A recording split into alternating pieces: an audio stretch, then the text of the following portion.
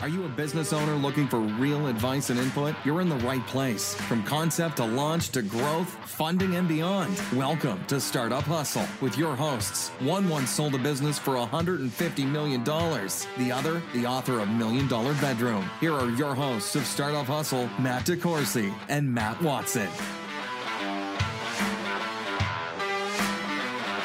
And we're back. Another episode of Startup Hustle. Matt DeCoursey here with Matt Watson. Hi, Matt. What's up? I'm just kind of getting through another day here. I'm, trying something new, going headphone free. Yeah. Commando.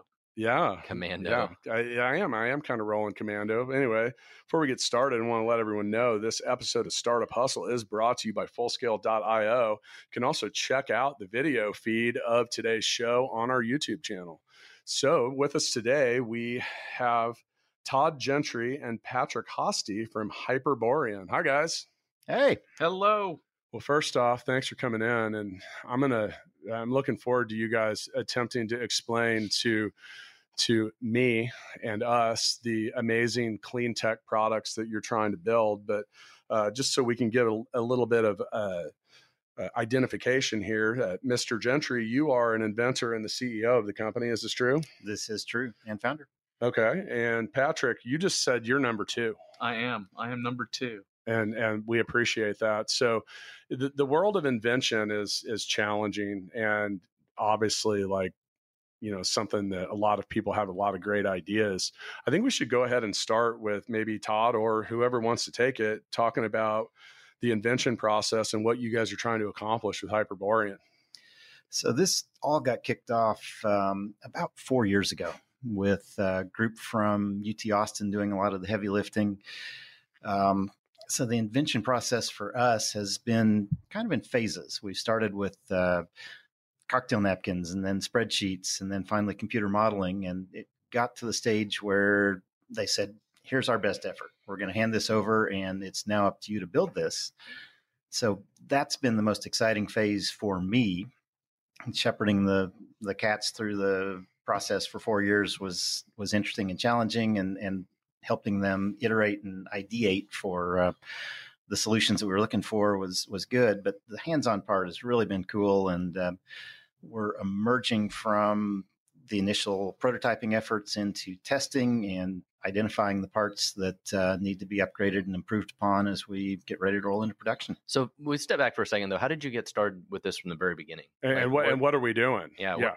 That's a really good spot. What's the problem we're solving here? So the problem we're solving is that air conditioning is a massive and ever-growing draw on the world's electricity supply. And that has not only production issues, but also environmental issues to it. And so we have taken an approach of using the most abundant source of energy on the planet, which is waste heat, to power air conditioning. So the goal is to essentially have off-grid free air conditioning, which runs off of something like concentrated solar or off of a car's engine heat. Other sources of heat that are available to us are also fair game. And the idea is to cut the global energy consumption that's used for cooling. So how'd you come up with this idea, though? You were sitting on your back porch drinking a beer, and you're like, it's hot as shit out here. He was off the grid. And my AC bill is too high. Yeah. I got to solve this damn problem. How did you off the grid? They're like, man, I'm hot. The porch with beer is actually accurate. So this has been almost 2 decades in the making. Kind of my background is popped out of K-State as a degreed engineer, went right to work for a small town manufacturing firm that did burners for boilers. So our job there was to produce a lot of heat, learn how to control that heat and harness that heat. So I got introduced right out of the gate to various sources of heat and the issues around it. As part of that job, they sent me all over the world before it was over to learn about different applications and ways that we could better do our jobs. And while I was at that company, a guy that was their IT person and I ended up co-founding an internet service provider business. We kept our day jobs for a while until the thing just went absolutely nuts. But as that business was growing, I became painfully aware of the need to keep the equipment that we used cool, not only inside controlled areas like buildings, but also in weird remote locations where we had to build equipment shelters and put stuff out in the field. And it was just astounding to me how much money we were spending on cooling and the challenges to keeping that equipment that provided the cooling operating in these weird, dusty environments. And so I married those two things together and thought there's got to be a better way. There's got to be a way to provide cooling for these locations and use all this heat that's out in the world that people aren't even totally aware of. And so that began it became the nexus of the idea of using waste heat to provide cooling. So I have a question. So when you talk about like a remote equipment shed, all right, my uncle is a rancher, and they have, these big ranches in Texas that are, I mean, they're not technically off the grid, but they are. Yeah. And so, they use solar power as gate openers, just to open the gate, because there's no way you're running a wire out there. So theoretically, if there was an equipment shed somewhere on the ranch, what we're trying to do is reuse the heat that's already being generated to do something there in place of wiring up the actual unit? Or is that to just, is that part of it? Or is it more about repurposing the excess energy to not have such a need for electricity in these remote locations? It's really to not have the need for electricity. All of the locations that we are first working with, which are related to the mobile telecom industry and the railroad industry, have grid power to them, and copious amounts of it to provide power for the operation of the radios, the crossing signals, and the other devices that are there. But the power that's consumed for the cooling is a significant part of the power draw at these facilities and a big part of their cost structure. And using concentrated solar as our heat source, we can provide daytime cooling for these structures just powered by heat, cut their grid demand, and then also add a lot of resiliency in the case of a grid failure, so that if these facilities have to switch over to battery power or generator power to operate in the event of a grid crash, that generator or battery is also providing air conditioning without our devices, and it depletes either of those options very quickly. So how does this device work? So basically, we have modeled off of what everybody else is using for air conditioning right now, which is called vapor compression. It's like the unit that you see sitting outside your house. There's a chunk that has a compressor in it and a condenser, and then inside the house there's another piece that's an evaporator, and it runs vapor through the system, and through phase change provides cooling. We have built on that platform, but we have simply come up with a compressor that now runs off of heat instead of electricity. So we can plug into existing systems with our compressor, either as an add-on, so that if it's powered by concentrated solar, it does daytime supplemental cooling. If it's a standalone, it's doing all the work, but it's based off of what everybody else is using. And that was kind of done intentionally so that we can work into licensing agreements, so that we can easily adapt and integrate into other systems. So how do you run a compressor then without electricity? The basic idea is, again, phase change. What we're doing is using standard refrigerants, which is also by design, so that we're easy. But how do you, so there has to be something to power the compressor, right? So you have to turn this heat into some way to actually mechanically power a compressor, right? Correct. So what we're doing is using these refrigerant gases, which come out of the backside of the system as a low pressure, low temperature vapor. And we put them in our we call it a burst compressor. Basically, it's the core of the compressor itself, which is under a lot of intense heat. It's got a solar thermal input to it, or the other sources of heat that can contribute to it we've already mentioned, but it changes these low temperature, low pressure vapors into superheated gas, which dramatically increases the pressure of these gases in a confined space. So all of a sudden, you've got a lot of extra energy that's now available to you. So that gas becomes the fuel? The gas becomes the fuel. Interesting. We use it in two ways. The standard function of a compressor is to put high pressure gas into a condenser and then works its way through the rest of the system. We burst this high pressure gas into the condenser in a very short amount of time. Then we shut off that burst and let it work its way through the system. There are another couple of chambers in our system, which then we use to do other work to continue to move the refrigerant through there.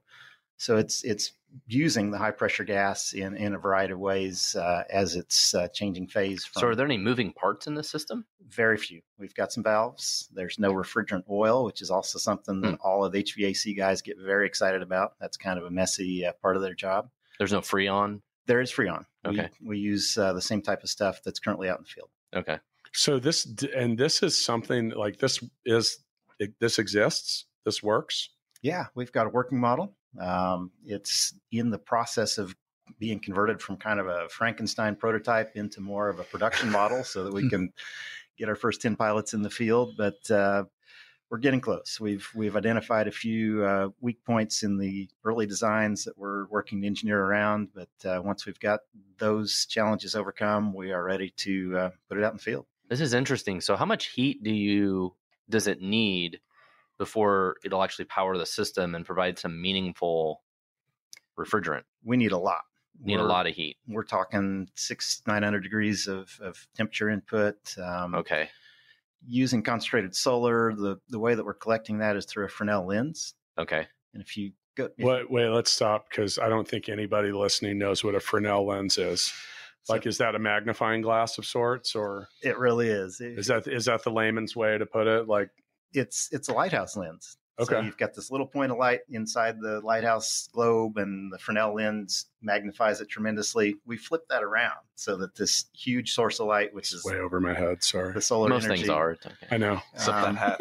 It converts it down to a small point of light. So if you want to see something cool, go to YouTube, look up Fresnel lens penny, Okay. and it'll show you them just vaporizing pennies with these things. It turns into a little green cloud of smoke. So that's what we're Interesting. doing. But instead of a very small pinpoint of light, we're doing a dollar bill size of light on a collector. When we talk about this and the different applications for it, the first thing that came to me, the thing that requires like more air conditioning than any damn thing in the world that I know of, is data centers.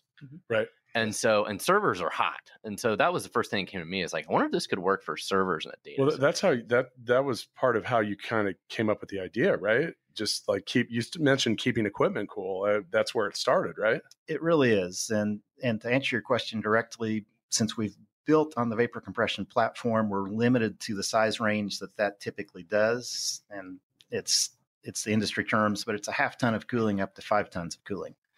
And so the data centers are typically so large and they have so many servers that they operate off of hundreds of tons of cooling. Yeah.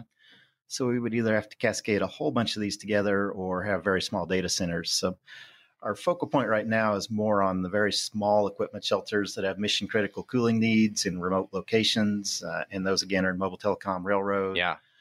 I mean, little telecom things are basically little data centers. And speaking of needing to cool things down, Patrick, you're going to have to slow down here. So you're on fire over there. You're definitely number 2 at this point. But I'm like number 4 here. So Patrick, you were my first exposure to Hyperborean. You came in, we just talked about some stuff, and you had used the railroad model.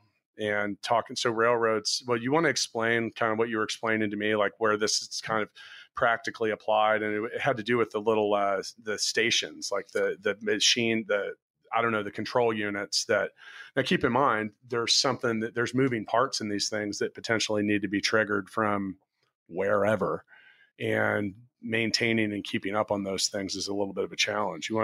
Can we kind of recreate our first conversation with that? Oh, totally. A lot of the railroad crossings have small equipment shelters so that they can monitor data up and down the railroad.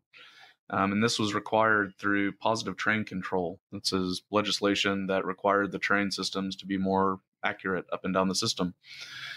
And to literally help avoid train wrecks. Correct. Right. And other things. I mean, the telecom industry uses these railroad crossings to, like, the local municipalities use them, and they have the same problem as the telecom industry with cooling that same equipment. And one of the things that we learned when we participated in an accelerator called the Clean Tech Open was the resiliency that we provide to the equipment is just as impactful as the energy that's being used. So in addition to us saving that shelter cost on their energy, what's a bigger impact to our environment is the keeping the existing equipment lasting longer, because when that equipment fails, which it normally does, they just take it off the building, throw it away, and install a new one. So what we've learned as part of our green footprint is to help those equipment shelters not throw away their equipment, but have it last longer. So do they cool those today? Do they have little air conditioners today? Yeah, there's a picture on our LinkedIn page that shows there's a telecommunications tower in Lawrence that I drove by, and they had 3 different huts, and on each hut had 4 air conditioners. And you can find this on your website, and that's hyperborean.com, right? It's coldfromheat.com. Coldfromheat.com. As you can see, I did my research. So. Yeah. So you can replace all 4 of those AC units, or do you guys just become like a 5th like backup unit? We would be the supplemental cooling for that shelter. So we would help those existing units last longer. Okay. And run less. So if I'm going to buy this, is your product, affordable, or will it be very expensive, or similar to buying an AC unit, or? Yeah, that's kind of the other advantage of building off the vapor compression platform that we have. We've created a compressor that runs off of heat. And so essentially that's the novel part of our system. Everything else is essentially off-the-shelf HVAC stuff. Mm-hmm. So we put in our particular component to that. Everything else is the same cost structure as the HVAC guys are currently operating on. So we're pretty cost competitive end of the day. So is that, I'm just kind of curious, does that end up being like a couple $1,000s or $20,000 or $5,000? So when you add the tracking solar component of it, we're looking between $7,000 and $8,000 for a installed cost. Okay. So we've had guests on here before that are in the hardware business. Davion Ross at Shot Tracker was one that comes to mind. And Davion will say they call it hardware for a reason. What are some of the things that have been really hard with the development process? What are some of the real obstacles? Now, first off, clearly turning heat and Fresnel lenses and stuff like that. Wow. Way over my head, but what were some of the biggest challenges that you've had to overcome building this, and what are some of the hurdles you still have to climb over? So hardware is hard, and it is challenging also in that as you test and you find areas that need to be improved upon, the cycle to iterate, the cycle to recompile, if you're talking in software terms, is days, weeks, months at times based on fabrication times and re-engineering times that are needed. So part of it is just the timeline that's required to make changes. So that's why 3D printers are a big deal. Yeah, they really are. And we've used a lot of 3D printing in our prototyping efforts. There's some of it because it's such intense heat, such intense pressures that we've had to go with ASME coated welding and very specialized manufacturing techniques. And so those sorts of things are some of the biggest challenges, is just the timeline to make improvements and figure out issues as they crop up. And then the rest of it is just the weird interactions that you start to see as you really marry the things up. It becomes an issue where you fix one problem and a new one's identified. And so then you're back to the whole iteration problem. So it's been a very long slog, and I think that's been one of the greatest challenges, is just managing the timeline and the expectations of, why isn't this on the market yet? What's the next step to get this ready? How can you move faster? And those are the things that we fight on a daily basis, and in very long days, is fixing problems and refining the design as quickly as you can. So what is the next step? You guys have this out in the field and some trials at this point, or kind of where are you guys at with that? We're still in lab testing. We've got one more technical hurdle to overcome. It's become kind of we're zeroing in on it. It's become the final challenge to miniaturizing this, getting the cost wrung out of it. So our objective is to have all of the production engineering wrapped up by the end of 2019 and deploy the first pilots in Q1 of 2020. And will that be at these like train stations, or where will your pilots be? Mobile telecom and railroad are our first stops for sure. So a little bit of a shout out here. A lot of people comment on the Startup Hustle sign we have here in the studio, and that was provided by a local metal fabrication shop called Wilclair. And they do a lot of the stuff like you were talking about. So this was a plasma cut. It was a giant piece of metal, but part of what they do is work with companies like yours. It's largely like manufacturing stuff. So that whole like ability to create these precision pieces. And when I was out there picking up the sign and talking to them about it, and with what you're doing, like a millimeter is like a huge amount of space. Sometimes like a millimeter could be like a mile, and talking about that just little precision stuff and how difficult it is to iterate all these moving parts and making them, especially when you only need 3, and and you can't, and you don't, at that point, you don't have a metal foundry. And like, I mean, that's kind of the stuff you're talking about. And like, at Wilclair, their major, people that they deal with are like, people that make large, like pharmaceuticals. So like in the pharmaceutical bin and all that stuff, like if they find one speck of mold in there, they might have to throw out everything. We've been very lucky partnering with Makerspaces. So here in Kansas City, we're a member at Hammerspace, and in Wichita, we are members at the Go Create facility, and have been able to cut costs literally. So you challenge them with the different parts and things that you need, and that's a good practical application for them to dive into.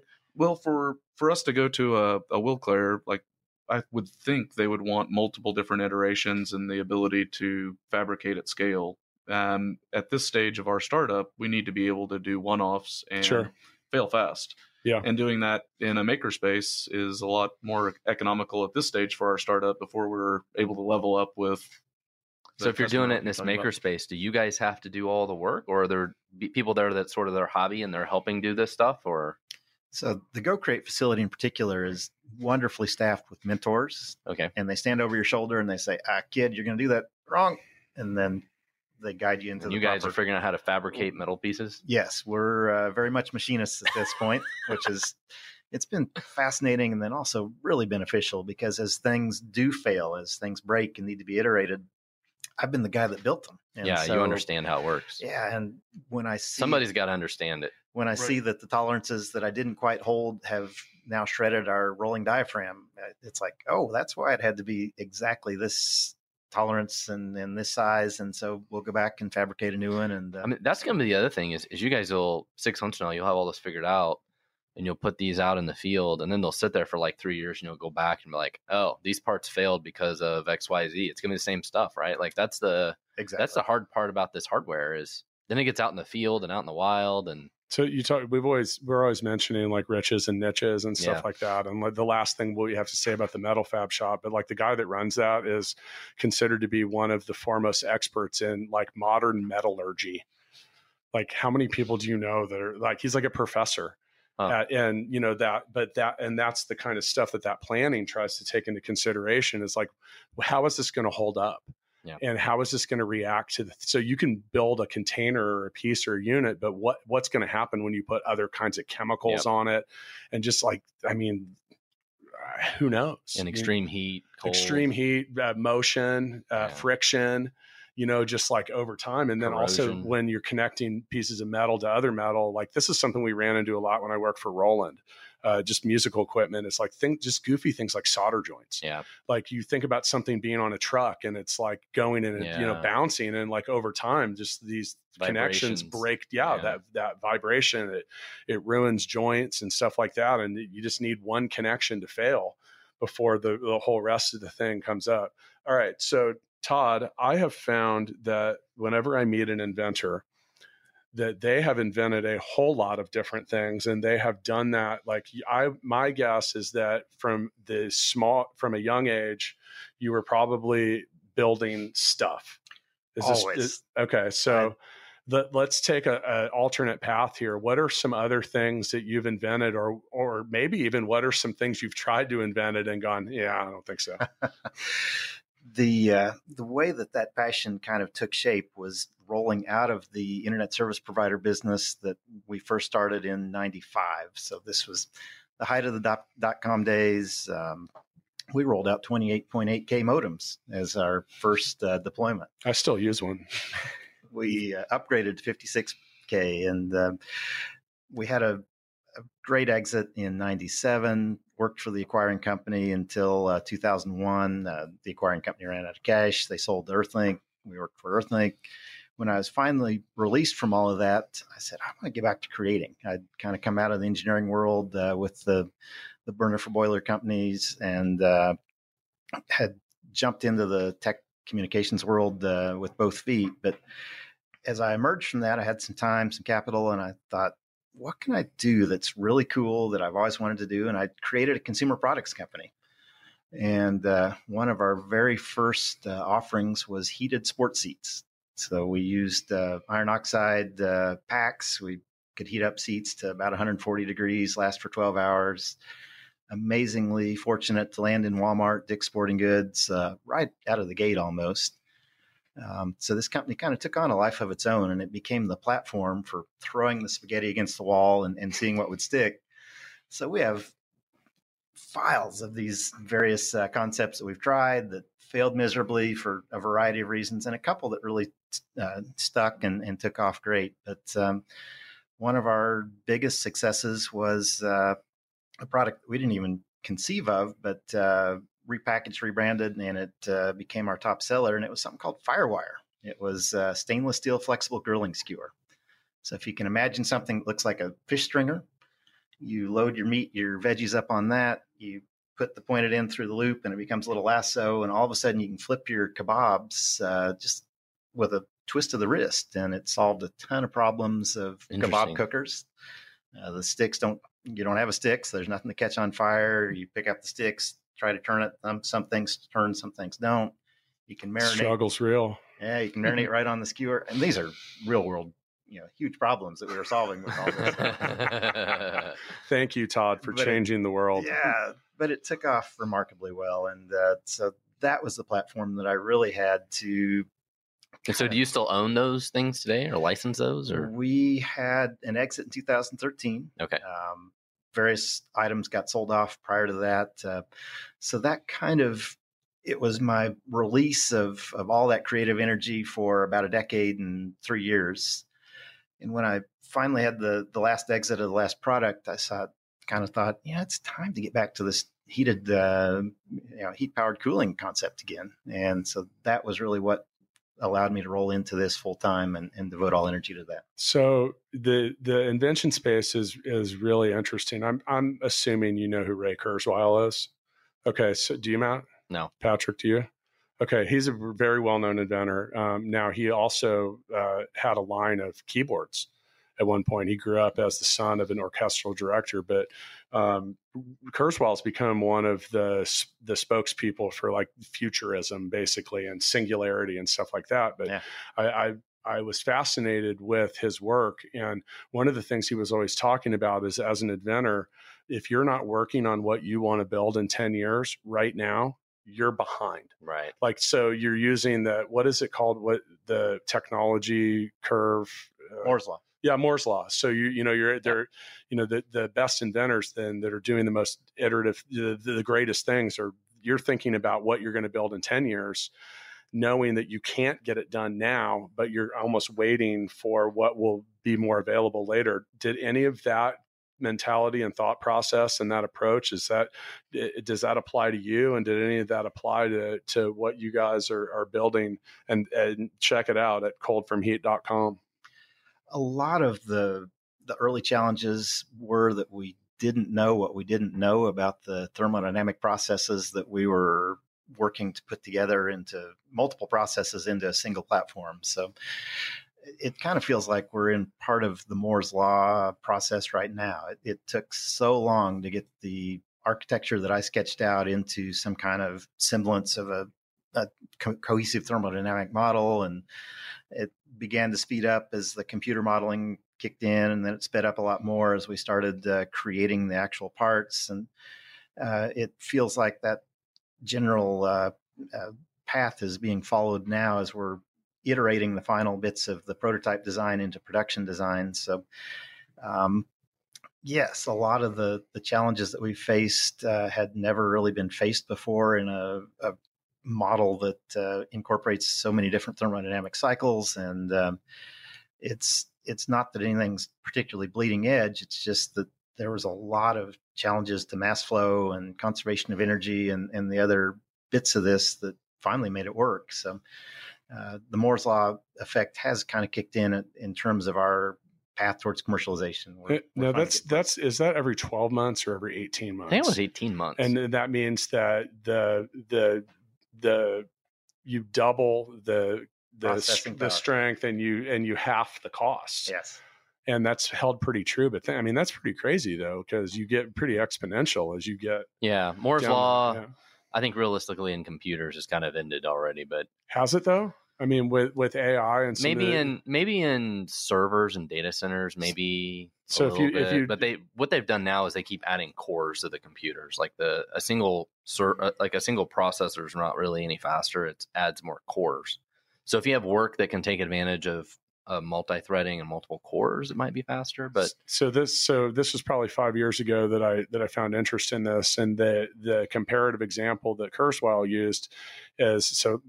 Once again, back to 5 years ago, he said in 20 years, the computing power of an iPhone will be able to be put in something the size of a red blood cell, which is like plays into nanotechnology and stuff like that. So what's fascinating, a lot of the upgrades in HVAC over the years has been focused on fan blades and motors and making those parts of the machine more efficient. What's brilliant, what Todd has done, is he's focused on the compressor, which is normally a part that has been untouched in 50 years. That technology is essentially the same. So as we're able to use more efficient motors and fan blades in our system, by upgrading the compressor, we're making it compliant with Moore's Law. I mean, are your compressor designs relevant back to other HVAC systems? Like, absolutely. Our initial business model is to manufacture and sell equipment in these small equipment shelter applications to get the product in the field, get some runtime data, prove concept, gain revenue. But the long-term goal is to morph into a licensing entity so that our compressor becomes part of the offering for Bryant, Carrier, Trane. Okay. So that it's... You think you've truly built a better compressor even for them? Well, it's a different power source, at least for the compressor, so that it can seamlessly switch back and forth between grid power and heat input based on the availability of the heat, which is kind of the long-term goal. So that means could you run an HVAC system off only natural gas and do cooling? You can definitely run it off natural gas. It would kind of defeat, unless you've got another process that's using that natural gas. You wouldn't want to use natural gas just to provide the heat for the cooling, because that'd be like emergency cooling. Now you continue to as we continue to record episodes, your proficiency with just general mechanics and motors. We determined recently you are a qualified mechanic, right? Yeah. Yeah. I got some work I'd like you to do on my car. No. No. I think some of that's fascinating. Now, recently, at Full Scale, we became involved with Launch KC, local business accelerator, and some of their clean tech cohorts we recently met with, and one of them was, I can't remember the name. We'll put a link in the bottom somewhere, but they were dealing with power grid management. And, Matt, you're a big advocate of the electric car. Yeah. I am as well. But one of the things he pointed out was, electric cars actually draw a significant amount of energy. Mm-hmm. And so if all of a sudden we immediately all had electric cars, there are some strains on power grids. That's why the electric company runs ads on the radio now promoting electric cars. I don't know if you've ever. Oh, no, but interesting. Yeah, no, I don't listen to the radio. I only listen to this podcast because I like to. It lets me feel like I'm always around you, Matt. Can't get enough, huh? People ask me a lot. They're like, "What podcast do you listen to?" I don't. Sometimes ours, but but these are the kind of struggles that create an energy efficient system. Like, is that part of the thought process there?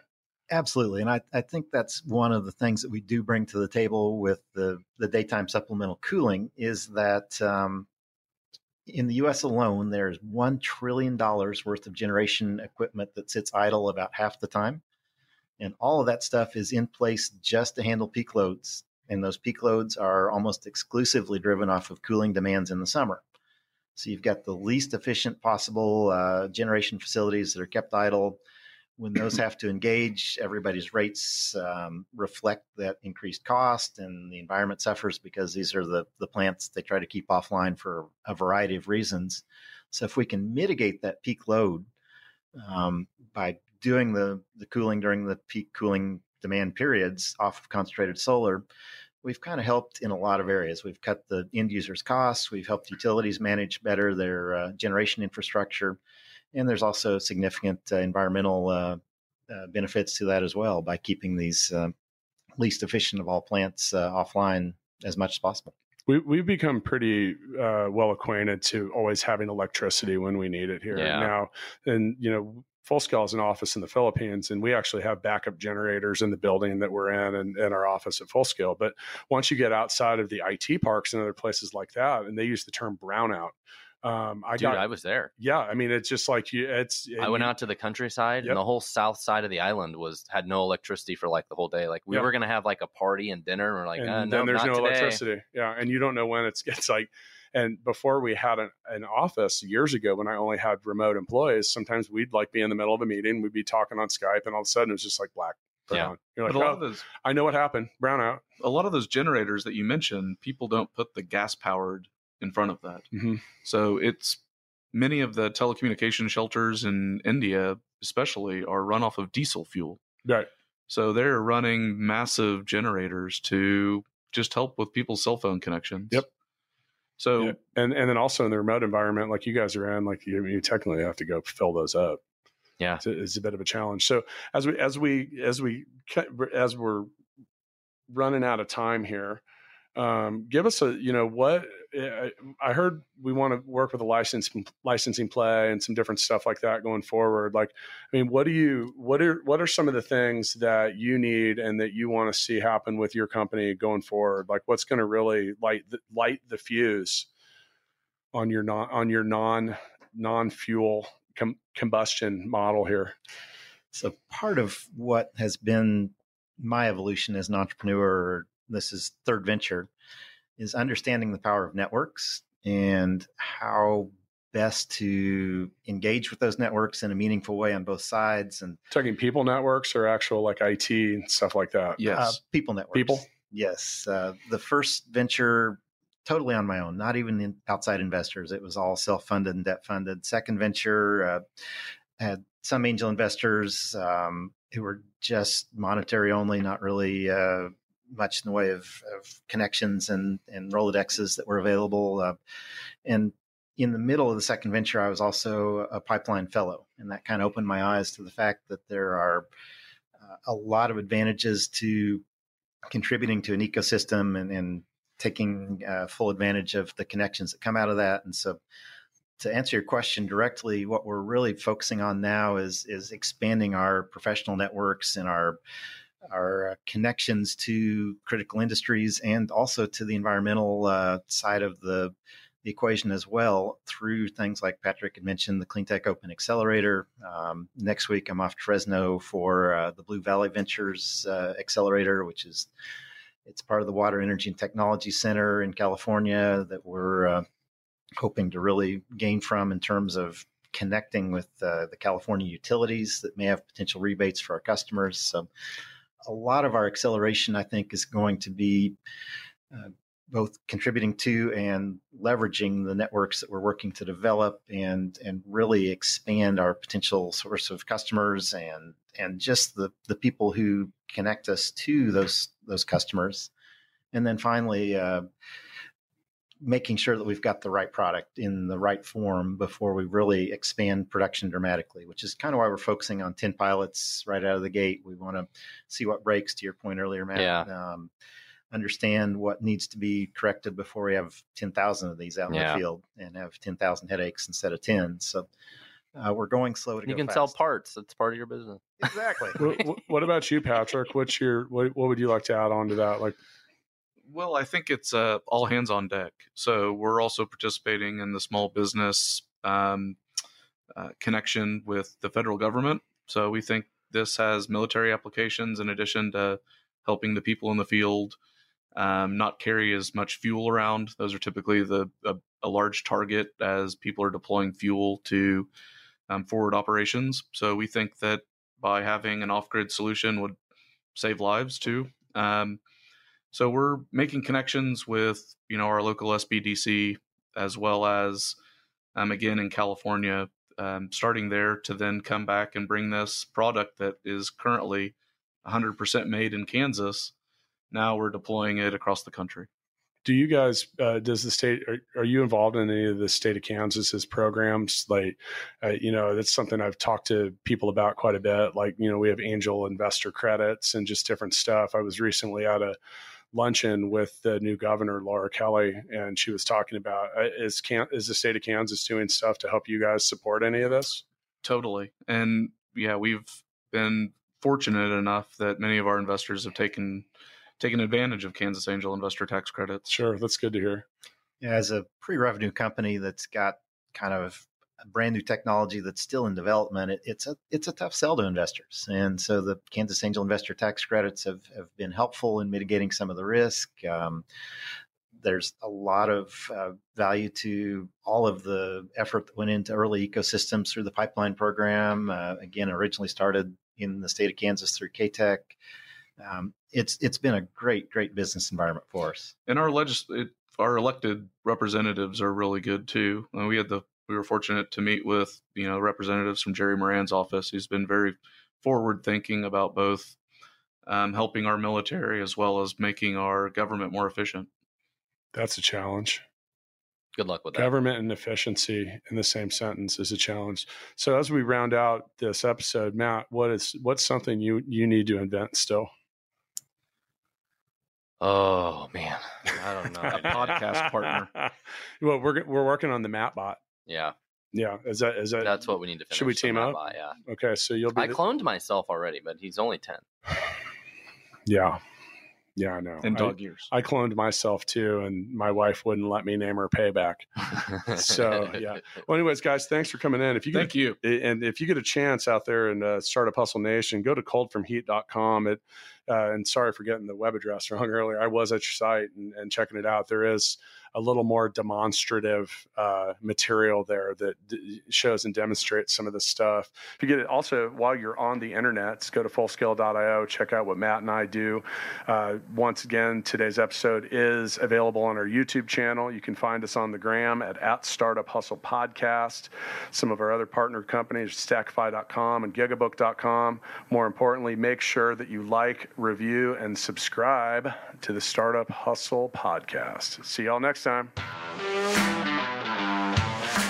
Thanks so much for listening to this episode of Startup Hustle with Matt DeCoursey and Matt Watson. For more great content and to stay up to date, visit startuphustle.xyz. And if you enjoyed today's episode, please rate and subscribe, and we'll catch you next time on Startup Hustle.